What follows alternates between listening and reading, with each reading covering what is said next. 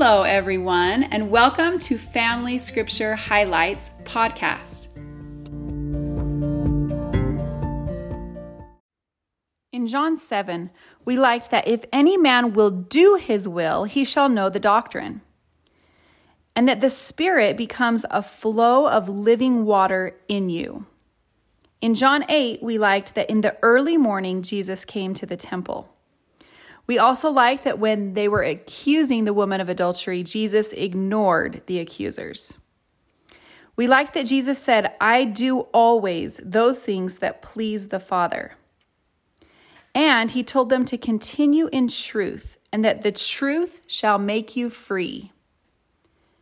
In John 9, we liked that Jesus is here so that those who are blind will see, and those who see will be made blind. In John 10, we liked that Jesus' sheep know his voice and follow him, and that the hireling careth not for the sheep.